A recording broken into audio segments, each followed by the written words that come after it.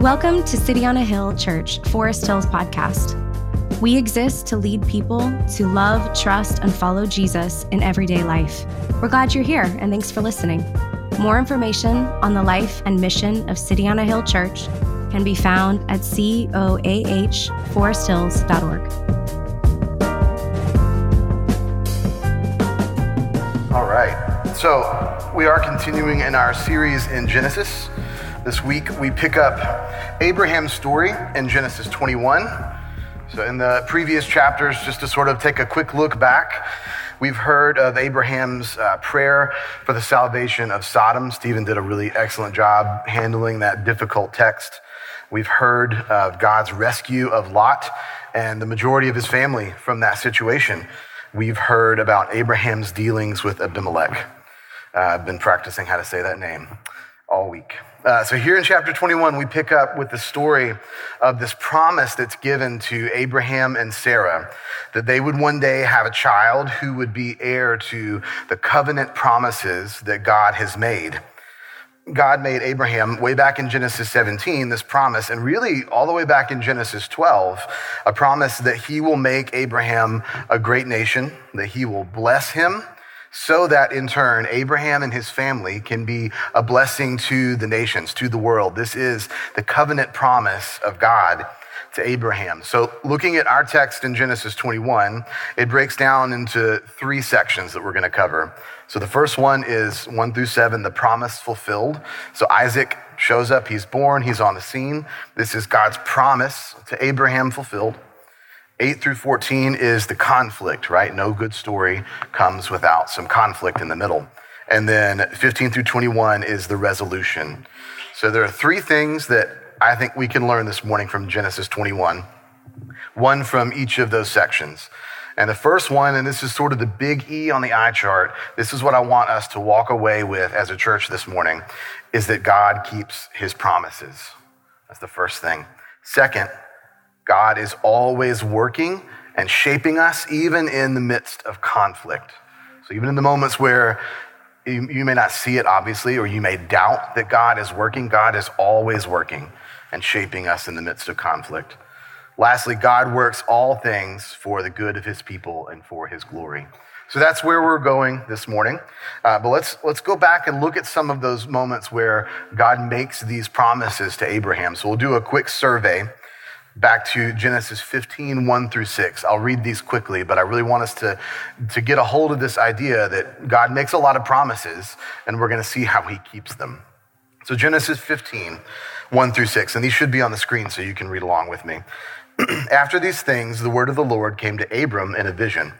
Fear not, Abram, I am your shield. Your reward shall be great. But Abram said, O Lord God, what will you give me? For I continue childless. And the heir of my house is Eliezer of Damascus. And Abram said, Behold, you have given me no offspring, and a member of my household will be my heir. And behold, the word of the Lord came to him, This man shall not be your heir, your very own son shall be your heir. And he brought him outside and said, Look toward heaven and number the stars, if you're able to number them. Then he said, So shall your offspring be. And he believed God, and he counted it to him as righteousness. So Abraham receives this covenant promise from God that he's going to make him the father of nations, right? He's going to bless him in this way. Fast forward to Genesis 17. Abraham receives a re-up on this promise. When Abraham was 99 years old, the Lord appeared to Abraham and said to him, I am God Almighty, walk before me and be blameless, that I may make my covenant between me and you and may multiply you greatly.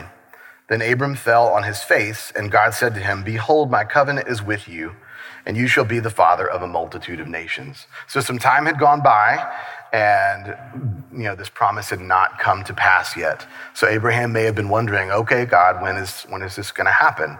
You've made this promise. When are you going to come make good on it?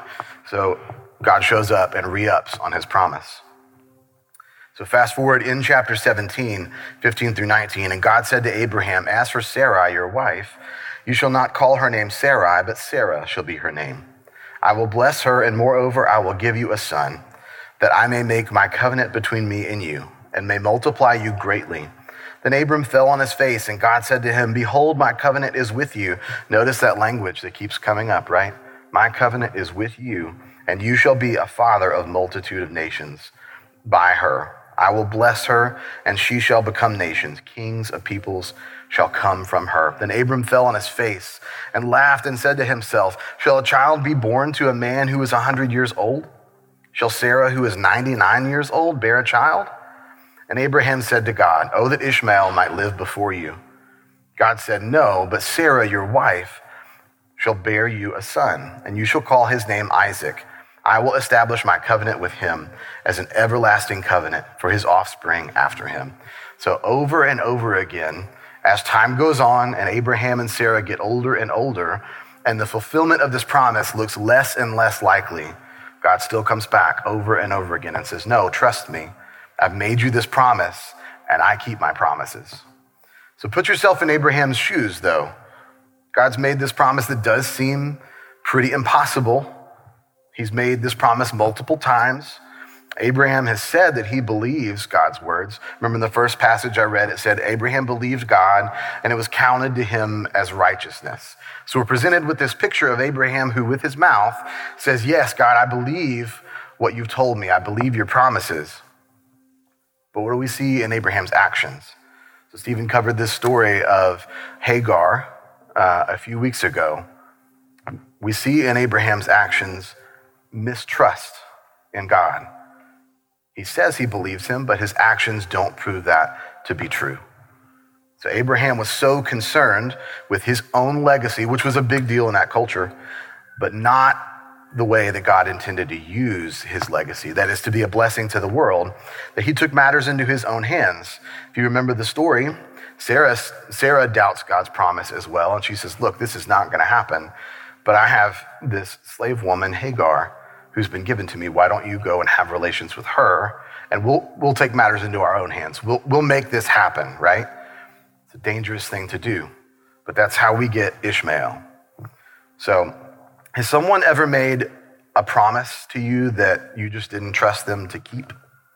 That's happened to me a few times. I think that we can relate to Abraham, at least a little bit. Maybe in your story, as I asked that question, God wasn't the promise keeper. Maybe he was.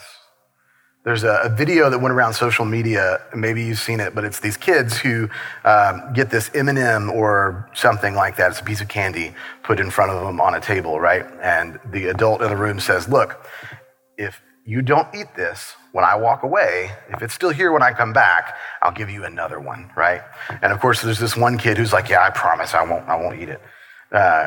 And several kids, shockingly, don't eat the candy. It's a surprise, right? Because all of our assumptions are that no, as soon as the adult walks away, they're going to snatch that candy and it's going to be gone, right? They're going to eat it immediately. And sure enough, a lot of them do. But thank goodness that God is not like those kids who can't keep their promises, right? As unlikely as some of God's promises may sound, as wild as they may be sometimes, God keeps his promises. Right? Theologian T. Desmond Alexander says the word order in the Hebrew text gives prominence to God. It underlines that he is the one who makes it possible for Sarah to bear Abraham a son. In the space of just 2 verses, there are 3 references to God doing what he has promised. So the writer of Genesis, Moses, that's why I said this is the biggie on the eye chart, really wants to get across this idea that God keeps his promises. He writes it down 3 times in just 2 verses. So the M&M story, and if you've seen the video, you know how funny it is. It was meant to be funny, but maybe you are waiting on God to make good on a promise even this morning. Scripture is full of promises that God makes to you and to me. Let's read some of them. God promises to take care of all of your needs. Philippians 4:19, and my God will supply every need of yours according to his riches in glory in Christ Jesus. He promises to answer your prayers. God promises that he listens when you call out to him. Matthew 7, ask and it will be given to you. Seek and you will find. Knock and it will be open to you. God promises to work everything out for your good. Romans 8:28, and we know that for those who love God, all things work together for good. for those who are called according to his purpose. God does keep his promise to Abraham, and Isaac is born at the very beginning of chapter 21. But maybe some of these feel like promises that you aren't sure God's going to keep. Some of these things that we just read, God's promise to take care of all of your needs, the promise that he listens to you when you cry out to him in distress, the promise that he's working all things out for your good. Maybe some of you struggle with these promises. Maybe you doubt them. Maybe you find yourself this morning not making ends meet financially. Maybe you've been praying for something, praying over a situation for a long time, and nothing seems to be changing. Maybe you're facing what feels like an impossible problem, and the only outcome that you can see is a bad one. Maybe that's you this morning. If that's you, that's okay. And if I'm honest, there have been lots of times in my life where that's me. I, just like Abraham and just like many of you, has struggled to trust and believe that God is who he says he is and keeps his promises. But that's okay. We need to keep reading. We need to see how God's going to encourage us if we're honest with ourselves like that. So we need to see what God has to say in the rest of the story. He's going to make it clear that he is a God who keeps his promises. So let's get into the text this morning. Isaac shows up in the first part of chapter 21. He's born. There's a lot of celebration. Abraham's faith is bolstered. Isaac, the promised child, is here. Everything's great, right? Here comes the conflict in verse 8. And the child grew and was weaned, and Abraham made a great feast on the day that Isaac was weaned. But Sarah saw the son of Hagar the Egyptian, whom she had borne to Abraham, laughing. So she said to Abraham, "Cast out this slave woman with her son, for the son of the slave woman shall not be heir with my son Isaac." And the thing was very displeasing to Abraham on account of his son. But God said to Abraham, "Be not displeased because of the boy and because of your slave woman. Whatever Sarah tells you, do as she tells you. For through Isaac shall your offspring be named. And I will make a nation of the son of the slave woman also, because he is your offspring." So Abraham rose early in the morning and took bread and a skin of water and gave it to Hagar, putting it on her shoulder along with the child, and sent her away. And she departed and wandered in the wilderness of Beersheba. So Isaac grows up and is weaned, which really all that means is he goes from a baby who can only have milk to he's starting to eat real food. But this was celebrated in that culture. It was a big deal because of how harsh life was, the high infant mortality rate. So Abraham throws this big giant party to mark this milestone in Isaac's life, probably in a way that he did not do for Ishmael, right? He throws this big extravagant party. Now there's 14 years difference between Isaac and his half-brother Ishmael. And you just have to imagine the scene, right? There's this teenage boy who's already a little moody because he's a teenager. He's sitting off to the side of the party, and he sees this extravagance that his father has laid out for really this toddler, right? This baby. And it's a little predictable what happens. He gets jealous. Shocker. I think we would too, right? But he sees this extravagance and he gets jealous. Verse 9 says that Sarah hears him laughing. And really what the word means there in Hebrew is mocking. It's a mocking laugh. And if you've ever been mocked or laughed at before like that, you know it really strikes a chord in you, right? You struggle not to lash back out. Sarah didn't control that struggle very well. Sarah, up to this point, has seen Ishmael and Sarah as a part of Abraham's family. They've been sort of in the background, allowed to travel with the family, sleep in the tent, right? But not really part of the family. They've been in the background, pretty ignored, not interested in them, right? Sarah literally used Hagar, objectified her, saw her as someone that she could control for her own purposes. And then it seems pretty clear from the text that once Isaac came along, once God made good on this promise, she's like, all right, I'm done. I've had enough. I have no more use for you and for your son, right? And she tells Abraham, throw him out. Let's be done with them. She's tired of putting up with them just kind of hanging out in the background. So verse 11, the thing was very displeasing to Abraham on account of his son. So this could be an episode of daytime TV, right? Like, that's what I pictured today on Maury. Who will Abraham choose? The Bible is pretty relatable, right? The struggles that the people went through in the Bible are not really that different from what we see in our culture today. There are some differences, but really the root of all of these problems is the same. Abraham doesn't want to do this. He loves his son, and he's distressed at the situation. But God does something interesting here. He tells Abraham, it's okay. I've got a plan. Go ahead and do what she says. It may look bad now. I know this is not something you want to do, but I'm going to keep my promise, even if for the moment things look bad. Verse 13, and I will make a nation of the son of the slave woman also, because he is your offspring. God had not forgotten the promise that he made to Ishmael back in Genesis 16. God had not forgotten his promise. So what can we take away from God's actions here? It's a really quick interaction, right? Abraham says he's displeased, and God says one or two things back. It's quick, but we can see a few things that are important. Abraham is struggling. This man of faith, right? Abraham believed God, and it was credited him as faith, as righteousness. This man of faith is struggling. And what does God do in this moment where he's breaking apart? God speaks. He guides. He makes clear his will and gives Abraham peace. That's a big deal. I love a song that we sing here every so often. It's based on Psalm 62. The bridge of that song is a really potent truth to hold on to in moments where you find yourself maybe in Abraham's shoes. Maybe your situation isn't as melodramatic, right, as Abraham's.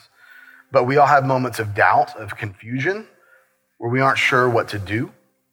Maybe aren't even sure what happens is what should happen. It doesn't feel right, the way things unfold. Maybe what happens feels wrong.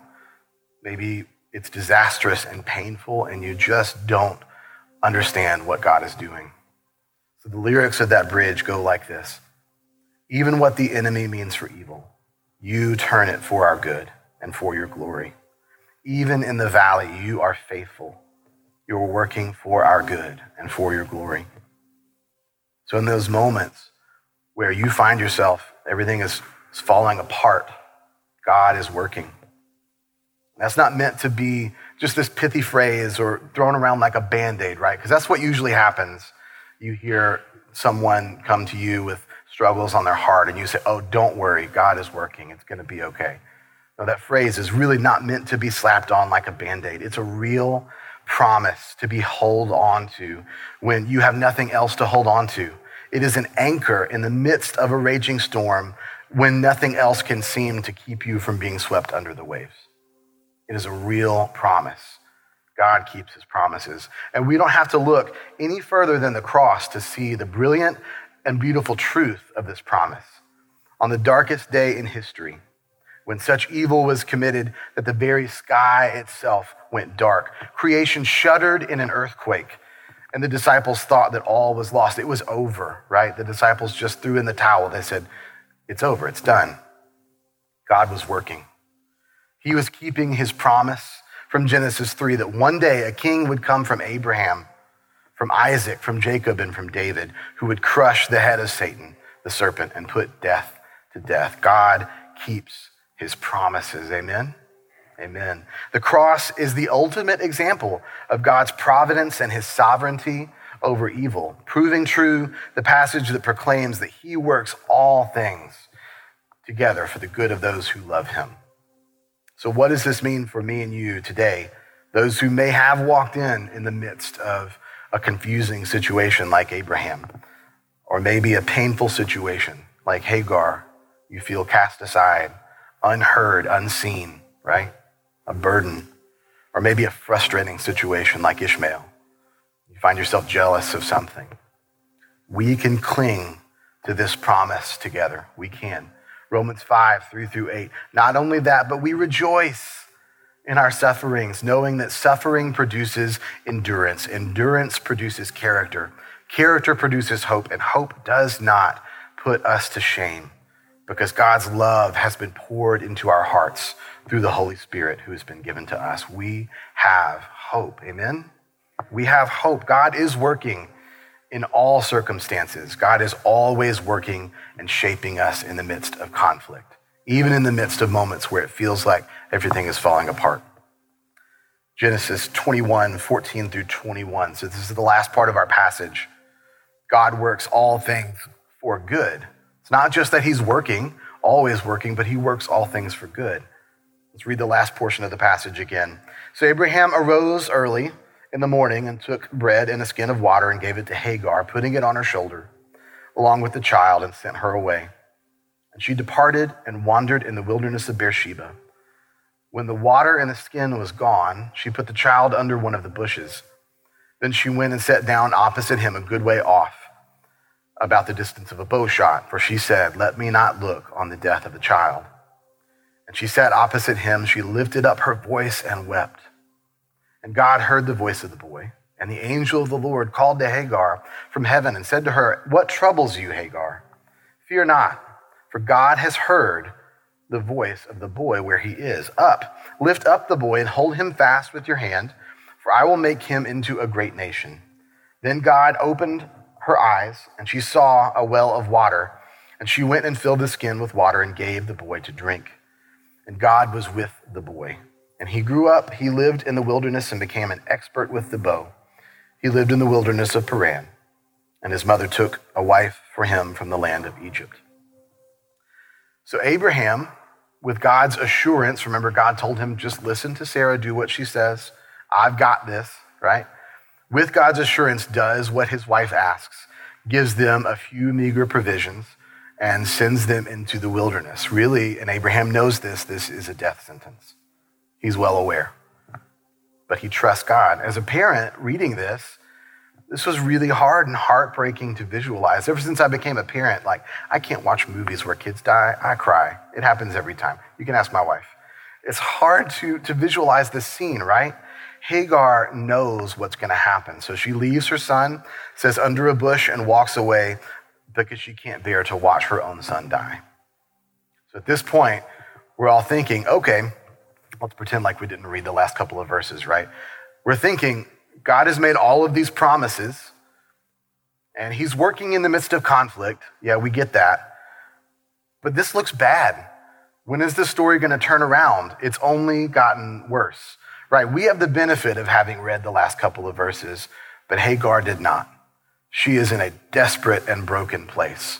This is the end. This is it. It's over. So Hagar is weeping. She is waiting to die. And the God who keeps his promises shows up.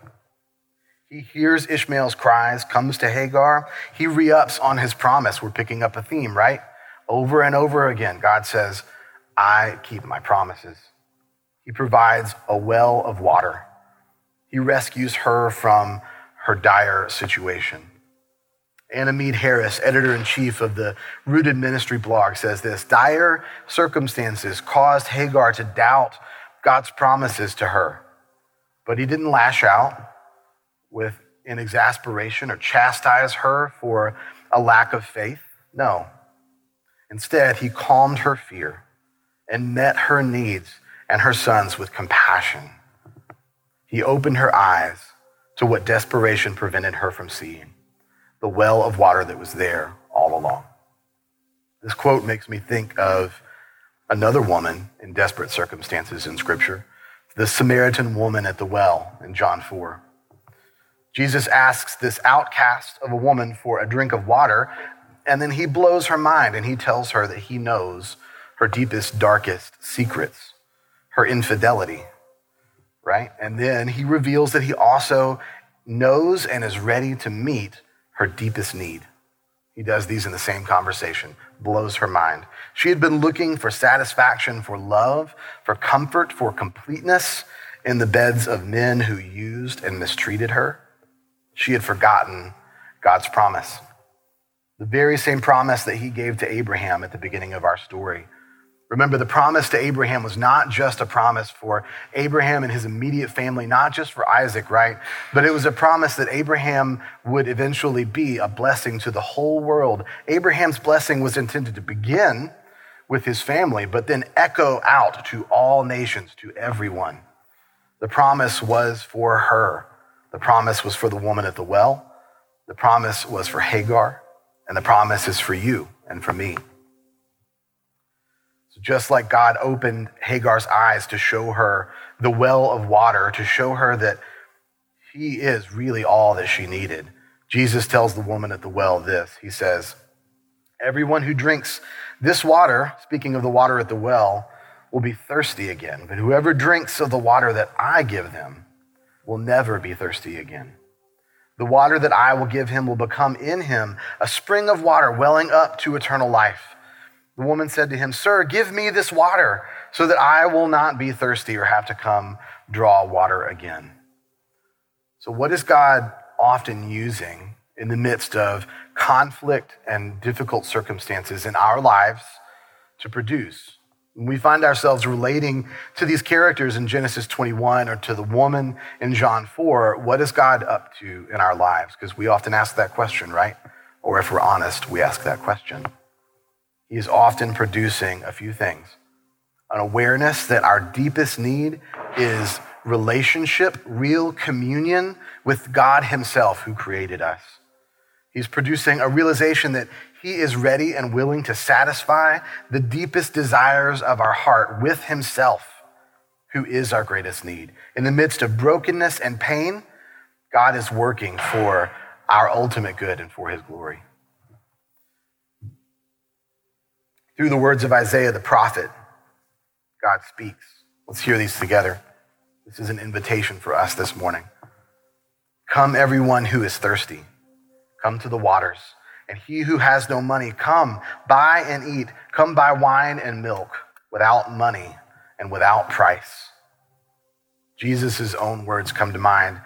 He says, come to me, all who labor and are heavy laden, and I will give you rest. Take my yoke upon you and learn from me, for I am gentle and lowly in heart, and you will find rest for your souls. For my yoke is easy and my burden is light. The God who keeps his promises is ready and willing to satisfy our very souls. So how does our story end here in Genesis 21? And God was with the boy, and he grew up. He lived in the wilderness and became an expert with the bow. He lived in the wilderness of Paran, and his mother took a wife for him from the land of Egypt. God was with Ishmael. God kept his promise for Ishmael's good. God keeps his promise to you and to me. Let's pray.